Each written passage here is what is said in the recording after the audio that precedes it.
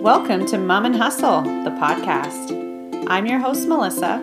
I'm a wife, an entrepreneur, and a mom to three amazing little human beings. Join me as we discuss my passion for living life simply and intentionally, all while trying to turn my side hustle into a thriving business.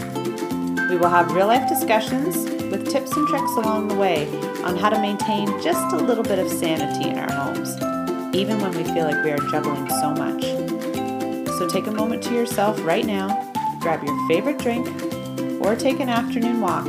Do whatever you feel you need to do to take a moment for yourself, and let's dive right in.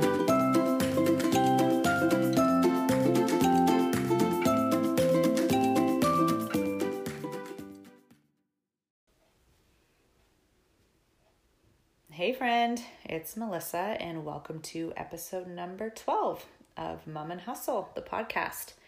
Today I'm going to be talking about something that I get asked about all the time and something that I really enjoy sharing about, and it is my strategies and my tips and tricks for time management as a busy mom. Obviously, having three kiddos, I feel like I have learned a few things, and I'm excited to share those with you today. So we'll just get right into it. Number one, my first point is to keep your expectations low and don't overplan. I feel like this is the success to so many things as a parent, is that if we keep our expectations low. You know, it's really important not to pile too many things onto our schedules and our to-do lists. We need to keep these things small. We need to keep our calendars relatively empty and kind of add things as we become a bit more comfortable, you know. In my experience, it will have you feeling like you just aren't cut out for this mom gig and that everyone out there has it figured out but you know, but that's obviously not the case at all. But I think it's really, really important to know your boundaries, know what you're capable of, and know the particular season that you're in at this point. So definitely just keep things simple. Don't overplan. You know, don't write out a massive to-do list for the day when you have three kids at home on a snow day or something like that. Just embrace that time and know that whatever's on that list can wait. Okay, so that's point number one. Keep expectations low and don't overplan. Number two is plan ahead. Preparation is like the key in my life. It's funny. I get a lot of comments in my DMs, you know, people being like, oh, now you're just showing off, you know, or people being like, doesn't that drive you crazy, have to be like being so prepared about everything all the time? For me, it doesn't. You know, I'm a type A personality and I enjoy that.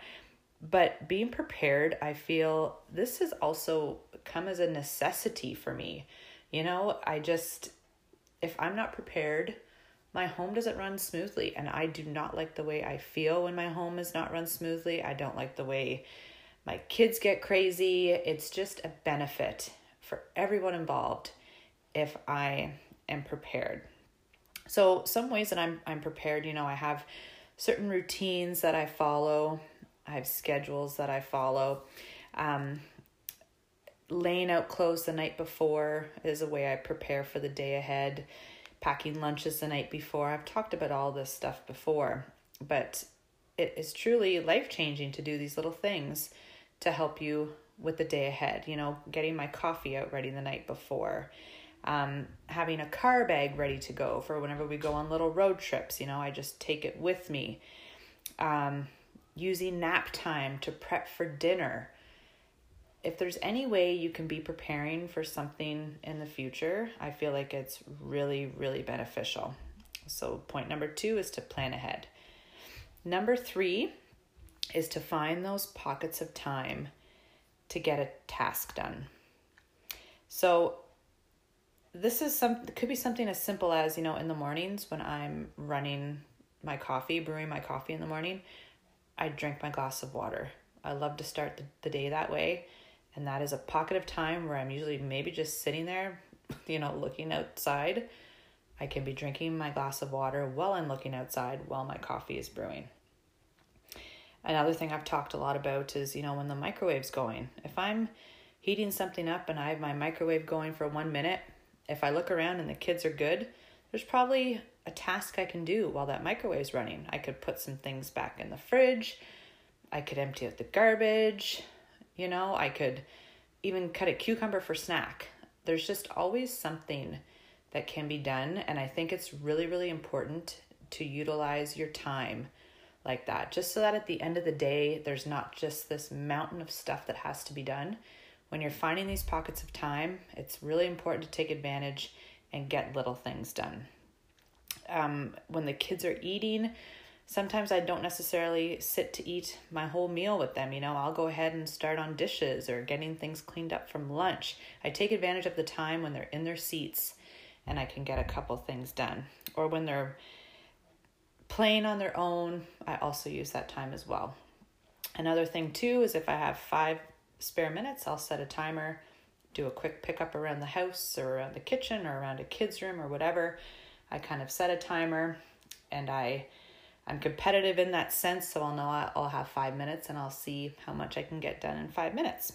So yeah, definitely finding those pockets of time to get a task done is something that is going to be very beneficial to you.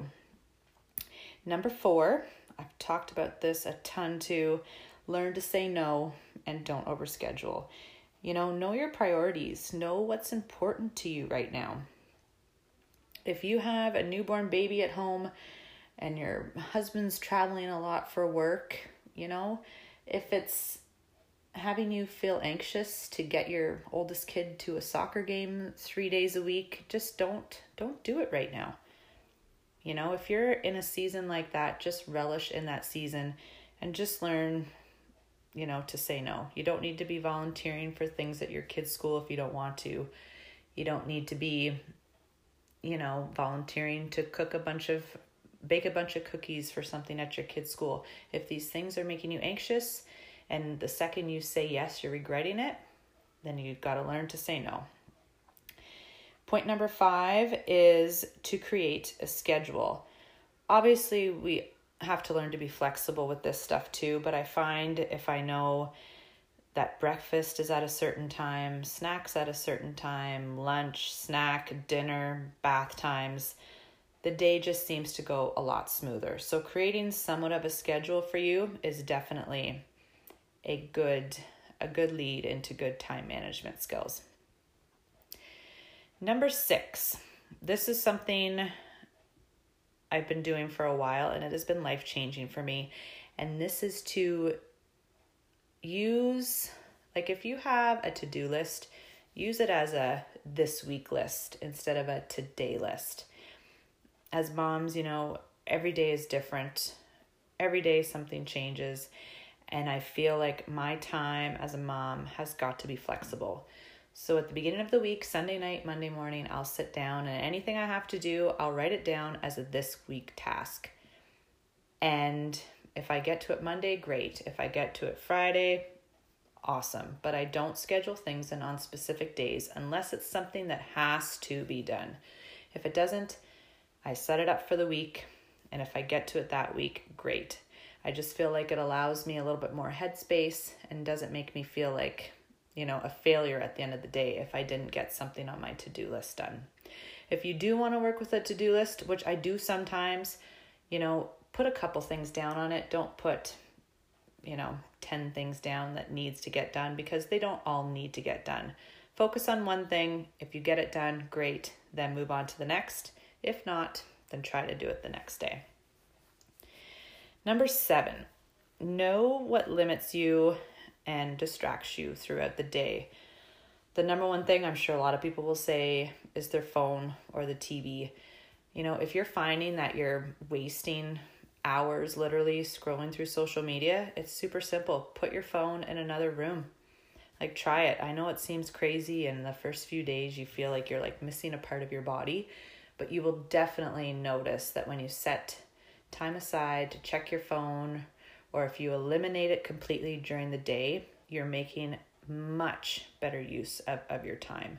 If it's something like Netflix or I don't even know what else it would be really. Those seem to be the two biggest things for me anyways.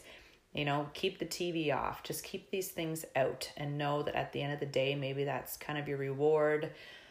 At the end of the day when the kids are in bed and you can kind of just sit back, relax, and know that you earned that time. Number 8, know when you are at your best. If you're a morning person, then maybe you're able to get up at the crack of dawn and, bump out a few tasks right away. Maybe you're a night person and you enjoy doing that type of stuff after your kids go to bed. I feel like it's really important to know when you're at your best. I love waking up in the morning before the kids. I love having a coffee, just sitting in silence. Some mornings I'll even watch a show. I'm not really into doing like work tasks first thing in the morning. If there is something that needs to be done, I will schedule it in for sure, and I will try to get it done before the kids get up. But in the mornings, that's definitely my time. So I like to use it wisely. At nights, I find I'm just too tired for anything really that requires a lot of brain power. So I'll try to do stuff in the mornings if I can, or even just getting up, like I said, having a coffee, relaxing, watching a show that I maybe didn't get to watch the night before. But I really enjoy doing that. And number 9, if you've been following me for a while, you'll probably know this, but it's to count your minutes. This has been huge for me since I started doing this. The reason behind it is, as moms, we always feel like we're doing so much, and we are. But, there's always cleaning up after kids and making lunches and making dinners and laundry, and the list is literally endless. And I know more often than not, we can just feel like, oh my gosh, is this really it? We are doing all these things and, there's no time for anything else. But since I started counting how long it actually takes to do these tasks I was dreading, I was realizing that it wasn't taking things that long to do, like unloading the dishwasher. I was dreading it, but it was really only taking me, 3 to 4 minutes, or cleaning up after dinner was taking me 10 minutes, not an hour like it would feel in that moment, So utilizing the counting of my minutes, it's made me realize, throughout the course of an entire day, if I'm sleeping 8 hours and if I'm up 16 hours, I'm really only spending about 2 hours, if that, throughout the course of a day on these tasks that I was just dreading. And in hindsight, when you look at that number, it really isn't a lot. So there should be a lot of time throughout the day to really focus on the things that you want to focus and that are the most important to you.